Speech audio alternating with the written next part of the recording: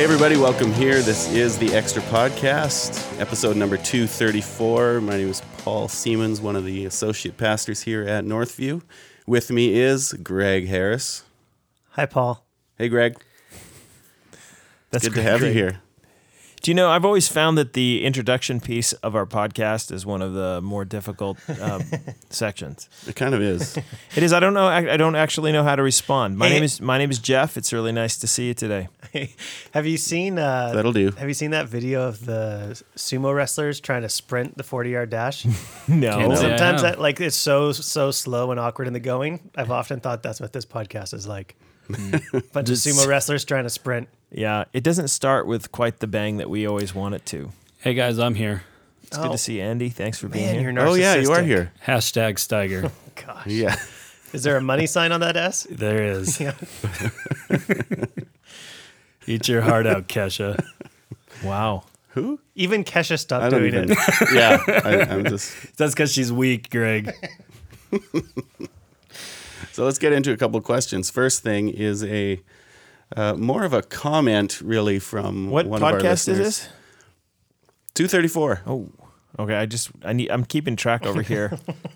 And while we're sidetracked, if you have more questions to send them to extra@northview.org. Paul, That'll work. before we get into this, I'm sorry. I know that those people out there are like, oh, they almost got into it without the dumb banter. But Here we Paul, go. I've got a question for you. Ask. No, when you came and you interviewed for the teaching associate program, you wore yeah. a tie. Mm. Today, you're wearing a T-shirt that says, "Not a creature is stirring, not even the cat," from National Lampoon's Christmas Vacation, and you're wearing a Sandbar, Florida hat. Yeah. Hat, yeah. Yeah. Have you showered recently? I did this morning. Okay. Dude, I was here. But then you put on your like, I'm gonna roll in the mud clothes. I was here at 10 to 6. Okay. And so, yeah. I did shower, though. I just didn't want to do my hair. You know 'cause what? that And- takes so long. And I didn't want to iron another shirt. So I just grabbed this one. Got it. And I thought, hey, this is the closest thing I have to a tacky Christmas Hey. sweater. Well, listen, that's probably one of the best scenes in the movie when the cat dies. When What the is cat up gets with fried. What is up with the dress code here at Northview? Because Greg, you're wearing a white undershirt. I'm wearing Andy a T-shirt. Well, it's an undershirt.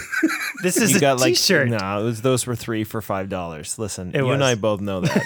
Dude, I outdress you Costco guys special. every day. I know. I'm wearing a sweater today. Okay, but you're not even in the competition. I mean, outdressing Jeff. I mean, It's not hard. yeah, if you put on some clothes, oh look, you did it. I had one of our. Wow. I had one of our.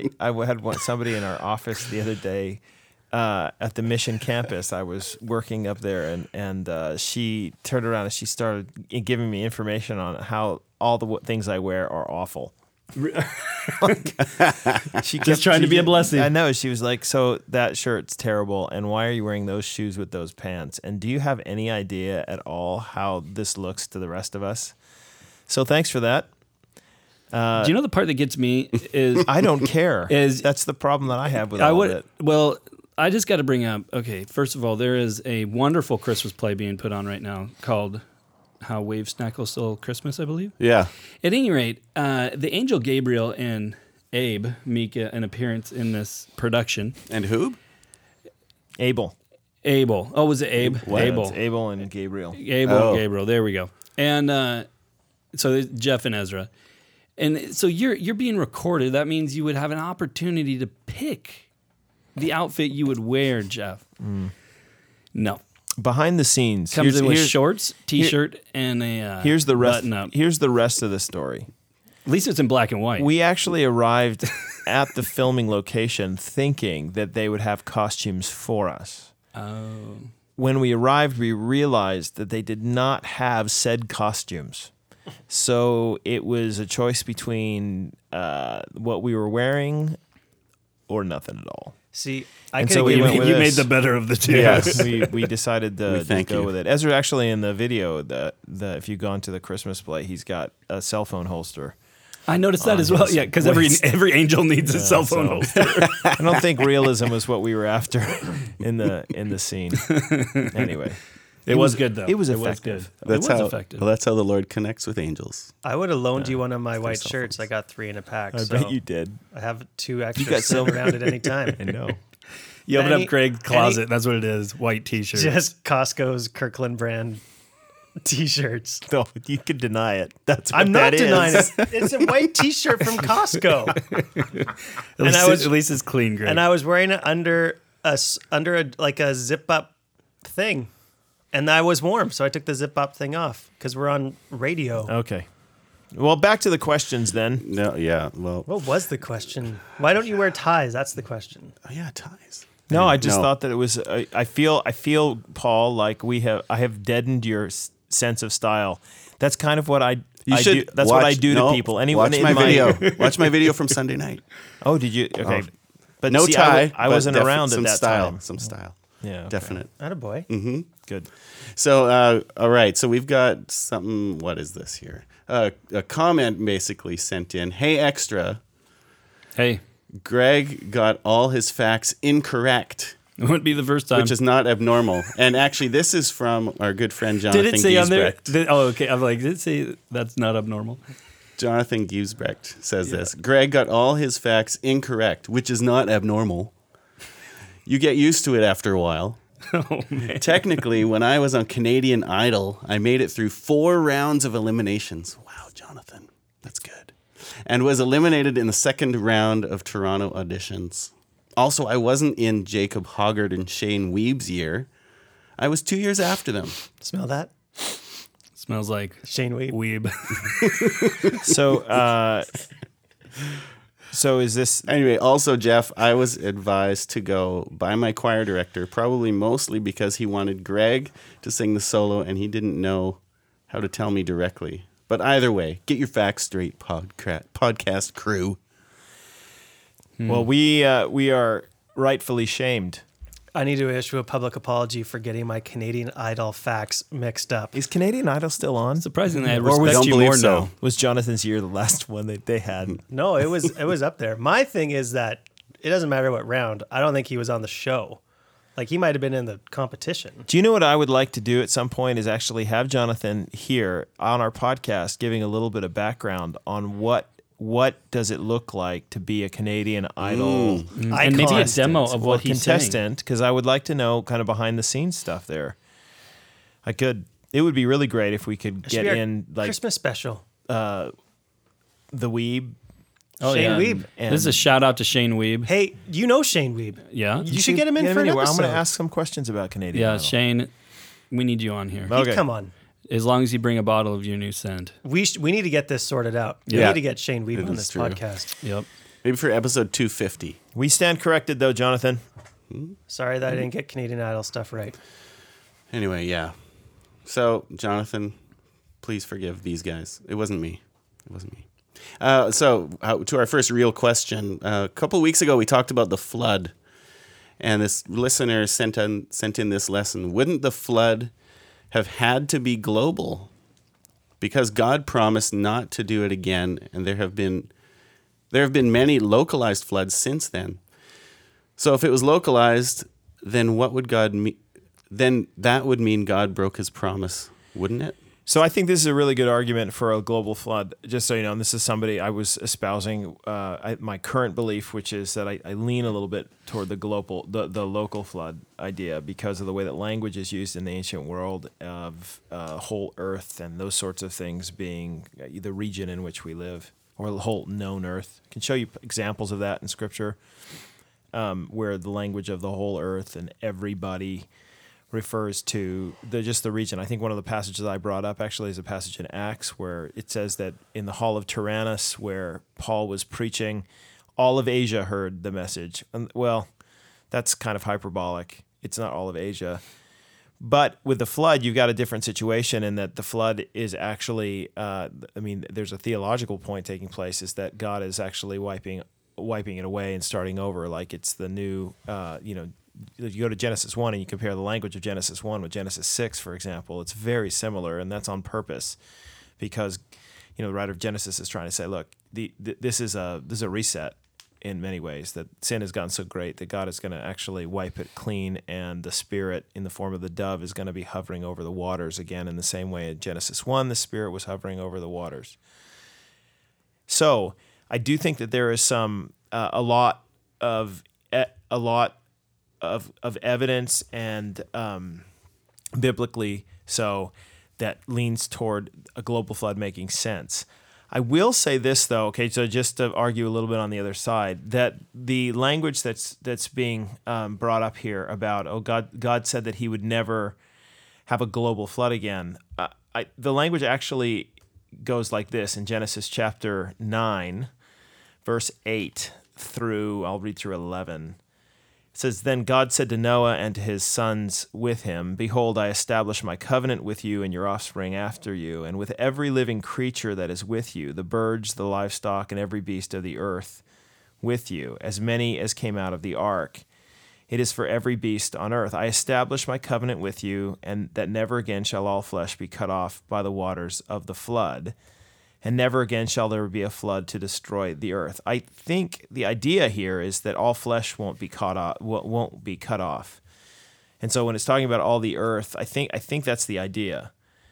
And so I'm not saying that it's necessarily overreading this text to say that, no, see, this is direct support for a global flood. Because if I believed in a global flood, this is one of the passages that I would immediately go to. I will say that I'm not sure that it necessitates a global flood, because I think the intent of the author is to talk about how God is not going to destroy human beings again.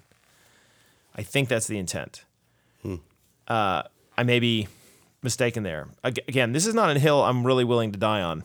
So I actually really appreciate the response by the podcast listener, because I think it's a good text to make you think a bit about what this says. I mean, Paul, you were reading earlier a passage out of Matthew 2, which I also think is really... Right, yeah. Matthew 24, starting in verse 37, says, "For as we're in the days of Noah," this is Jesus speaking here, "For as we're in the days of Noah, so will be the coming of the Son of Man. For as in those days before the flood, they were eating and drinking, marrying and giving in marriage, until the day when Noah entered the ark, and they were unaware until the flood came and swept them all away. So will be the coming of the Son of Man." Yeah.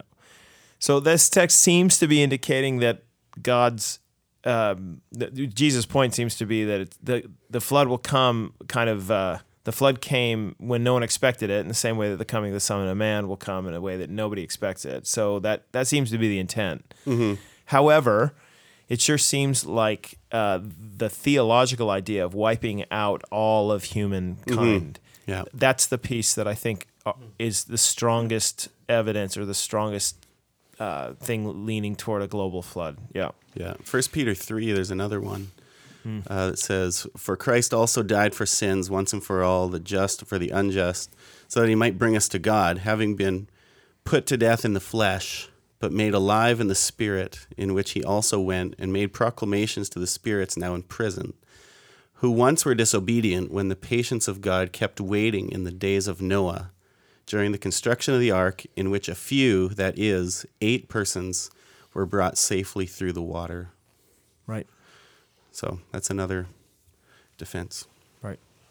Greg, where are you on this debate?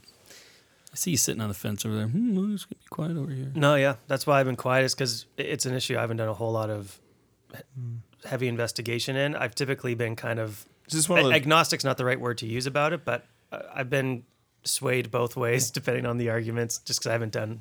This is one of those places, though, where you get a local flood. We actually have archaeological evidence for right around this period for there being a local flood in this area. And so this is why people will argue for a local flood, is they'll say, look, it's actually, there's the evidence. We actually have it, that a local flood took place around that time in that region. That must have been what he's referring to. There are some phrases, even some of the ones that we've read here, that are difficult to understand with just a local flood. There are ways to do it. I don't know how honest they are with the text. Mm-hmm. So that's where I sit right now. I'm very much on the fence about it, although this question actually has reminded me of some of the biblical evidence and pushes me far more toward the global. Yeah. Except the problem is that we don't have the archaeological evidence, so this is difficult, right? Although some people would, I actually read a book years ago called The Genesis Flood that claimed that the whole Earth and what it looks like at this present moment is due to a global flood. So, in fact, some of the things geologically that we attribute to glaciation are actually flood. I don't know. I mean, my father was a geologist, so I'm not overly convinced by all of that. However, I certainly do think that there are. If you go to the eastern Washington State, for example, and you look at the Palouse, and if you look actually from space at the Palouse, it sure looks like the bottom of a seabed. So I'm a total novice when it comes to some of that. So there are some. I have a friend a couple. I have one friend who's a geologist and geotechnical scientist as well, and he said he was talking. I asked him, when you drive to Squamish, when you're on the highway and you're in front of the chief, on the other side of the highway, there's this big smooth rock, and it has these horizontal lines in it. And I asked him one day, I was like, "What's up with those lines?" Because he lives in Squamish, and I said, "What's up with those lines?" And he explained what they were, or whatever. And he said, "Yeah, when the glaciers receded, it would have caused that." And I said, "Okay." I said, "So." I said, "What about this option? What if there was fast rushing water, like in a large amount, like the flood?" He's a Christian, so he knew what I was talking about. And he was like, "Yeah, that could do it too." Yep. So, yeah, there you go. And then the other guy I know is a helicopter pilot, and he landed on top of a mountain somewhere on Vancouver Island. And he landed on top of the mountain with his helicopter he does logging work with his helicopter. And he lands up there, gets out, and he looks at the ground. He's like, "This isn't gravel. This is actually seashells." He's like, "What's up with that? How can there be that many?" Brought some seashells up there. Yeah, and it's just like, this massive really amount, right? And so he's just like, well, in his mind, he's like, that's evidence for it. So yeah, and that's kind of thing there is some evidence like that around other parts of the world. I have actually read. If you are interested in this, I wish I could give you a bunch of references and things like this. This is a live debate, and I feel like I have gone to the extent of my knowledge of this particular debate. But there are people, if you want to Google this or others, I know that one of the famous books is called The Genesis Flood. I imagine there are some responses to that book from people who disagree. So, like, if you're interested in this whole subject and you want to look into it, you should just look at that book, The Genesis Flood, which is published, I want to say in the 80s, 90s, 80s, something like that. And you could actually go and have a look at some of the material and some of the responses that have happened recently. So one question is, because of those New Testament references that were brought up seem to be focused, the Matthew one on the surprising nature of Christ's return, and the Peter one on the extent of destruction that will come on human beings. On human beings. Yeah. So my question is how much are we reading into biological evidence into those, if the author's intending to talk about the surprise factor and the extent of destruction on human beings, to say, well, therefore now that tilts us closer to global flood.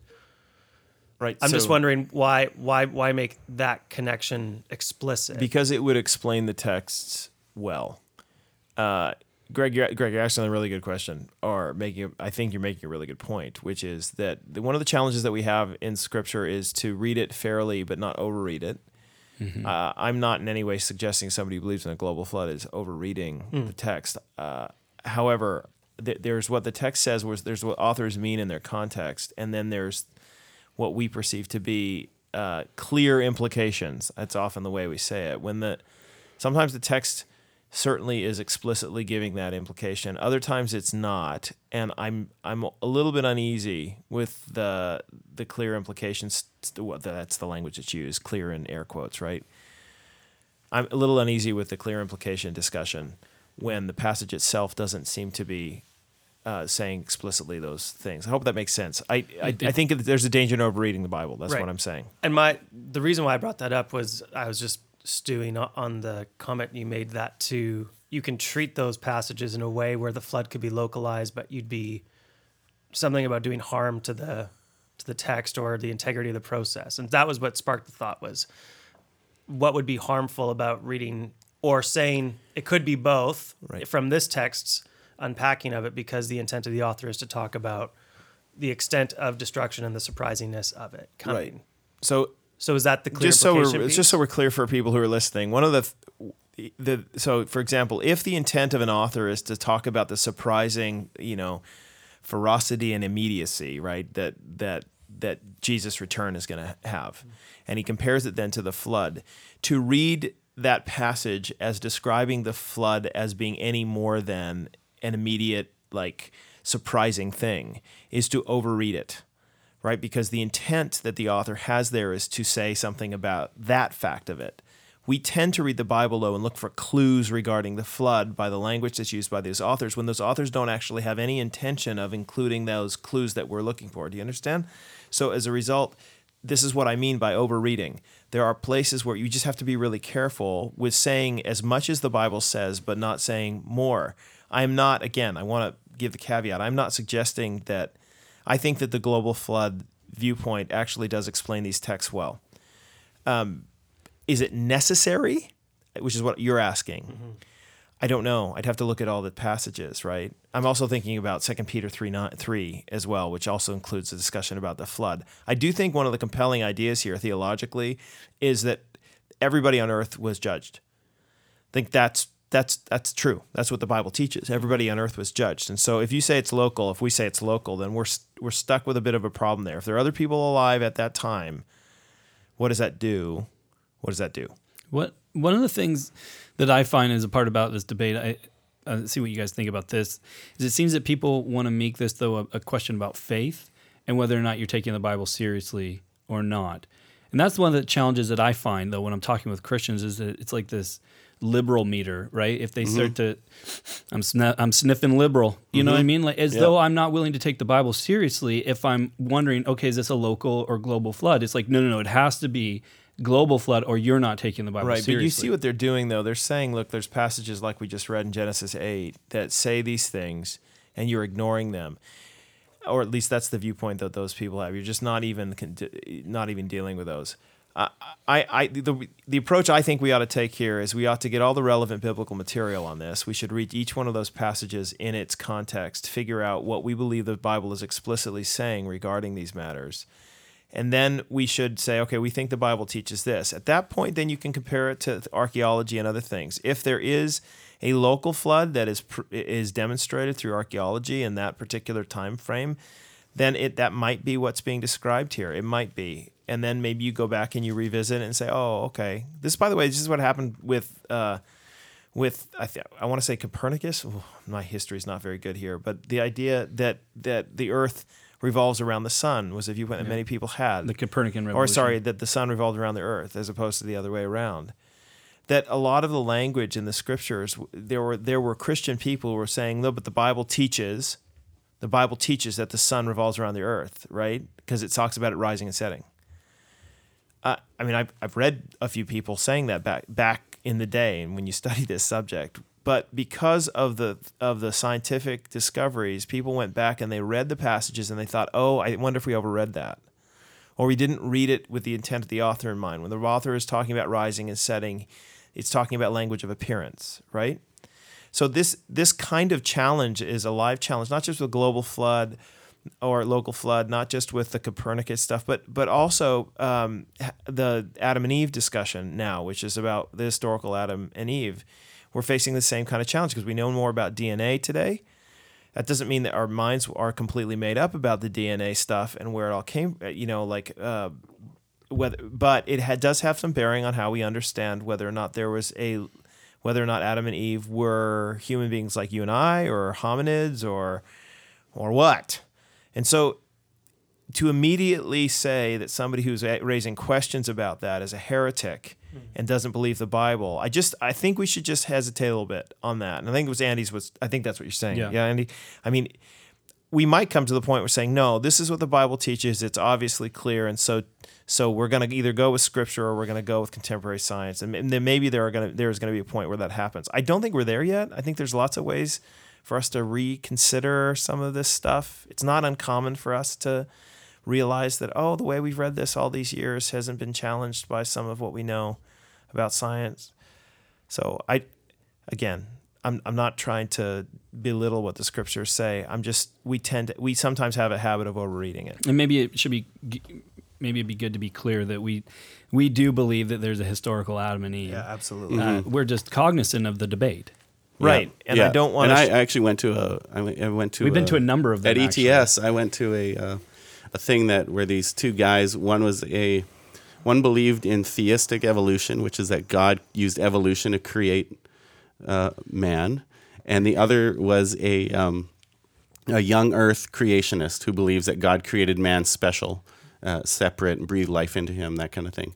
So, and these two guys got up and debated, and both of them were geneticists and dealt with DNA, and both of them used information about DNA to defend contemporary science. And both of them, and both of them had stuff that backed up their individual view, but they weren't actually able to refute each other. And I was sitting next to a guy named Hugh Ross. And Hugh Ross is pretty much the definitive voice on old Earth creation that's out there. And so at the break, I looked at him and I said, "So what do you think of this?" He's just like, he goes, "This is a ridiculous conversation. We don't know near enough about DNA to be able to make this decision." And so the fact that they're arguing about this just does not add up. Yeah. So here's the guy who's trying to say we need to learn more. And that's what I'm trying to say too, though, is that we need to. Obviously, you're not cast about by every wind of doctrine, every challenge that happens. But sometimes these challenges from science come up, and as a result, we have to be honest with ourselves that we don't historically always read the Bible with the purest of eyes. Sometimes we overread it, given our context or our cultural biases. So I'm just saying that where we know the Scriptures speak clearly, we speak clearly and boldly. Where we are not sure, we say what we think, and we say it clearly, but we also hold it lightly at points and say, well, okay, I'm open to discussing it. And I think that's what Andy's trying to get at, that sometimes you get people, though, who want to make these snap judgments immediately and make it an issue of orthodoxy. And I'm not sure that's right. Good stuff. So on to the next question. Good job, by the way, the one who wrote that in, though. That's excellent. Really appreciate the feedback. Yeah, thank you. So here's another question from another listener. Over the last month, Northview discussed the prosperity gospel and Creflo Dollar in particular. It might have been a little over a month now since that. But anyway, Creflo Dollar. Can we clarify that? From the pulpit, I mentioned Creflo Dollar in a sermon that was dealing with Acts chapter 20 and Paul's words to the Ephesian elders. And he was using him as an example of a false teacher who is after money. Right. Yeah. So I just want to place it in its context. Thank you. Yeah. So the listener goes on to say, Jeff spoke about the twist that prosperity gospel preachers use when applying the Scriptures. And then she goes on to say, there is a word faith preacher that one commentator describes as an amazing example of overcoming hurts and abuse and as giving spectacular advice, but at the same time depicts her as teaching deadly heresy. Is it possible to separate the advice from her teaching? Is it advisable to try, or should we not bother? Is this actually playing with fire? That's a really good question. That's a great question. Mm-hmm. When I look at prosperity preachers on TV, I'm just reminded that, to me, that it reminds me that Satan comes as an angel of light, and often the worst heresy is the kind that's like they preach 95% truth and they preach 5% something that twists that truth to lead you down a completely different path, and not the narrow path, not the narrow gate that we're called to follow. So let's start with what we know, or what we would say we're pretty bold about saying or believing. We would start by saying that, like you said, there is such a thing as false teachers, and that their approach that we know for sure in the church is that they do come as angels of light. Mm-hmm. So the idea that you would have somebody teaching some truth with some falsehood should be expected. I'll give you another principle I think we know. We know that there's different kinds of false teaching. There's some on the level of heresy, and there's some that's not on the level of heresy. So I would want to make a distinction between those two, because somebody who is teaching 95% Orthodox doctrine and the other 5% is heresy is different than somebody who's teaching 95% good doctrine and 5%, stuff that's questionable. Or when I say questionable, I mean like they just hold a different view than I do about the global flood or the things that are that we're not as sure about. Yeah. And there's a right answer to that question, by the way. There was either local or global, and both. So yeah. Mm-hmm. That you have to make a decision. Same thing with eschatology, same thing with gender roles. There's a right or wrong answer, but at the end of the day, somebody who teaches something contrary to that is not a heretic, right? Right. So I would want to make sure that. So when I'm listening to somebody, and I'm discerning, we'd also want to say that to you. It's another principle. Yeah. That every time you listen to anyone, if there's anything that the Berean church teaches us, that we ought to be discerning regarding what we're hearing. Yeah. Knowing that there's false teaching about all this stuff going on, we should be discerning even with the people we trust the most, right? Yes. So we're discerning, but we come to the conclusion that what they're saying, this one person teaches, if their word faith, right, which is they believe that they create reality by the words that they use, you're going to have to make a decision about whether or not that is a foundational false teaching, meaning is that something that is actually close to heresy, or is that something that's just, well, I don't know. Yeah. So I have in my mind a picture of a particular preacher who I would use the very words that the emailer used to describe her. And I would say that she is very dangerous, remarkably dangerous, because I've listened to an awful lot of what she says. Joyce Meyer is the name that it's coming to my mind. I'm not saying that, and I make no apologies for saying out loud that I think Joyce Meyer is a very dangerous teacher. Right. Because she's very poor with the Bible. She does not read it in its context. She is a word faith individual. She believes that you can create your own destiny by the words you speak. There's not a lot of difference between her and what Creflo Dollar are teaching. And I think that there's a lot of evidence that I could give you to show that she is in it for the money and that she is not equipped to do the work she's doing. Now, I'm going to leave it up to God whether or not she's a Christian or not. Right. But I will say that she fits the bill for the kind of false teaching that we often talk about. Right. Right. Isn't that part of the problem, though, that most of the people a lot of people have a difficult time figuring out if they are a false teacher or not. And then the lack of the spiritual maturity and the theological maturity to understand what they're actually engaging with when they're listening to these people. Yeah, so we've got, I was even having a talk with a barber a little while ago, and he was talking about his Mormon neighbor, and he's like, but they pray the same God that we do. And I'm like, I don't think so.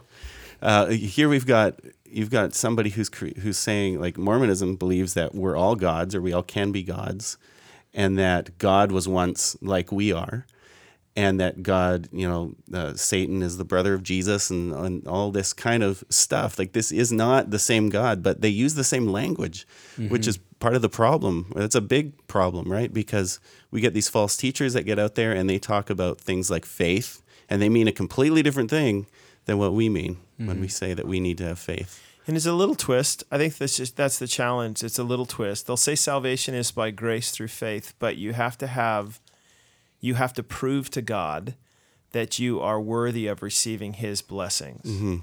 The reason that God's blessings are not coming upon you is because you are not speaking it out enough, because you don't believe it enough, because of whatever. So it actually becomes a works righteousness. Right. That's why I think it's a gospel abusement. Abusement, that's not a word, but abuse, right? But do you understand what I mean? Like, what you're doing there is you're abusing the gospel. You're actually turning Christianity into a works-based religion. Look, Joyce Meyer was asked once, explain Christianity, and she said, what's the core of Christianity? She said, it's if you do the best you can, right, God will honor you. Okay, so that's a Galatian heresy. Yeah. That's the old covenant. That's if Jesus never came, I would have said that's the heartbeat of Judaism. That Right. if you do good, God will bless you. That's the conditions of the law and the covenant that was Yeah. made. But the new covenant is not that. The new covenant is you stink at it, right? So God sent his own son in the likeness of sinful flesh to become a sin offering that he might fulfill the law for us. And so with all the implications therein. So so it's not a works-based religion, but they've turned it into a works-based religion. And so but they make it sound like this great promise of reward and wealth sits out there if you just do the stuff the right way. But hey, and if you don't do it the right way, oh, I'm sorry, but look what I did. Like, if you ever listen to Joyce Meyer, that's her chief argument is her own life. Look what I did. I'm like, I used to be this way. I used to be that way. I used to do this. Yeah. And that's not Christian either. Right. Right? Just because you had this, that's Tony Robbins. He'll Yeah. say the same thing. Yeah. Or any motivational speaker anywhere will say, well, look at me in my life. I changed it. You can do it too. But that's not Christianity. Christianity is you can't change your life. Jesus is the only one who can be your substitute. Right. It seems to me that the person that's asking the question here is, are they asking, can I listen to, such and such? They're wondering, yeah, so the question is it advisable to try to separate her good advice from her false teaching? And one of the things that I think is important to understand as a Christian is that you are free to listen to, listen to Joyce Meyer. Like, we're not Jehovah's Witnesses, Right, right. That say, listen, you only read what we tell you to read and you can't Right. read anything else. Totally. The question, though, is have you put in the work?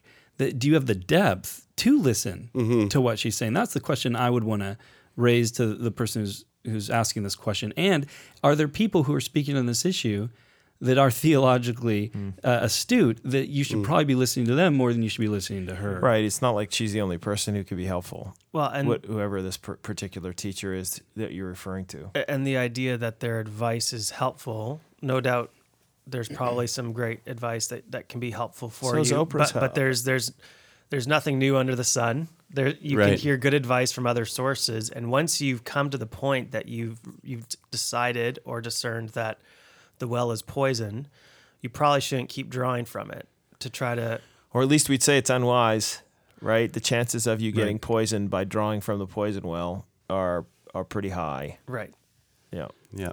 So what I mean to say is that even when there is good advice being spoken from people that we would say you ought not trust, doesn't mean you can't hear good advice from other people who are actually more trusting. Can I tell you what's going on in my heart right now?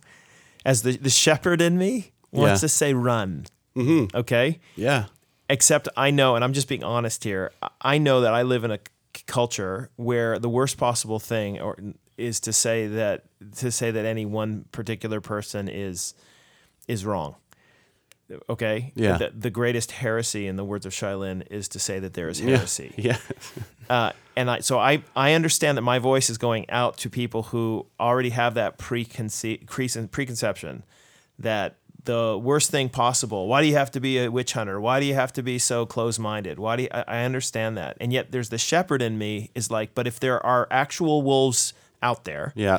who will arise from among you, Yes. Acts 20, from among your own number, man, every part of me wants to say, run for your lives away from them. And I'm getting my gun. Right. And by gun, I mean that as a metaphor, Yeah. right? Because that's what shepherds do in this the day and American age. When the coming out, wolf wolf comes into the Yes. hen house, that's what you do. You protect Yeah. the hens. And so I'm Yeah, and that's why we warn. Right? Sorry, Andy, I cut you off. Go ahead. No, what I was going to say was it seems, too, that there's this distinction. Like, one of my favorite resources is the Teaching Company. I love downloading lectures from different professors, right? Now, they're not Christians, and I think there's a lot, though, that I can glean from them. Many of them are atheists. I mean, I've even listened to courses by Bart Ehrman.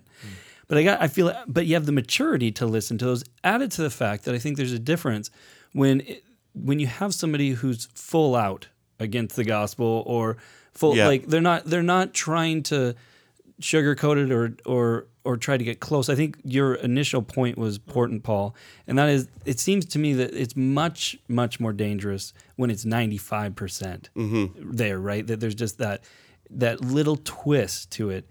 That makes me much more nervous than somebody listened to their atheist professor. Because we as shepherds have more confident that you will be able to discern the 98% false the person who's wrong 98% of the time, but 2% of the time, and that we're pretty sure you can catch that. We're not as sure that if those percentages are flipped, that you'll be able to pick it up, as is evidenced by the size of the churches and followings of some of these people. Yeah. How big is Osteen's church? 40,000? No, it's like 50 or 60. 50 or 60. Yeah. Yeah, that's huge. Yeah, so Jeff referenced an artist, a music artist named Shai Linne. He put out a song called False Teachers, which names a whole bunch of people. And interestingly, he didn't actually get a lot of pushback. He got a little bit from the son of one of the people that he calls out, who was offended by his song, and he engaged him in kind of this online back and forth thing. But really, none of the others really pushed back, and this was a song that got a lot of play in evangelical circles. So there needs to be an increasing discernment ability among evangelicals, and yet at the same time, I also want to say the danger on the flip side of this is that you become a heresy hunter. You become somebody who every time someone says something to you that might challenge your particular viewpoint on a matter, you immediately shut it down and call it heresy, which is what we were talking about earlier, right? Yep. How do you do that? It's very difficult to, be humble and recognize you don't have all things right, and you still have a lot of things to learn, and yet at the same time demand biblical, consistent, well-exegeted biblical evidence for the viewpoint that's being espoused. But I think you can do it. I mean, I actually think that's the path of orthodoxy. Yeah. And I think also this is an important time to give a shout out for not doing this in isolation. The fact that we all need other people around us who know things in other areas that we don't know. And so we need those people around us to say, hey, you're doing some really good work there, but actually I know a little bit more about this area, so let's tweak this. Whereas if we try to view it as it's just going to be me and my headphones and my podcasts and my journal, it's you're not going to be able to do it on your own. Discernment's community work. Yeah. It is. I get emails from time to time. People say, "Oh, I listened to so and so. What do you think?" Not because they're looking for me to shut their ears off to that particular person. They're just trying to find out. Okay, so I'm trying to ask some people I trust. What do you think? You know this person? Do you know what they're teaching in this particular place? What do you think of that particular thing? And I try to be as honest as I can and put them in touch with people who might have even done more work on it than I have. So, that's what we're here to be, a resource for you in those regards as well. Great. Good discussion, guys. Thanks for coming out today. For our listeners out there, thank you for listening. And again, if you have more questions for us, the email is extra@northview.org. Have a great week.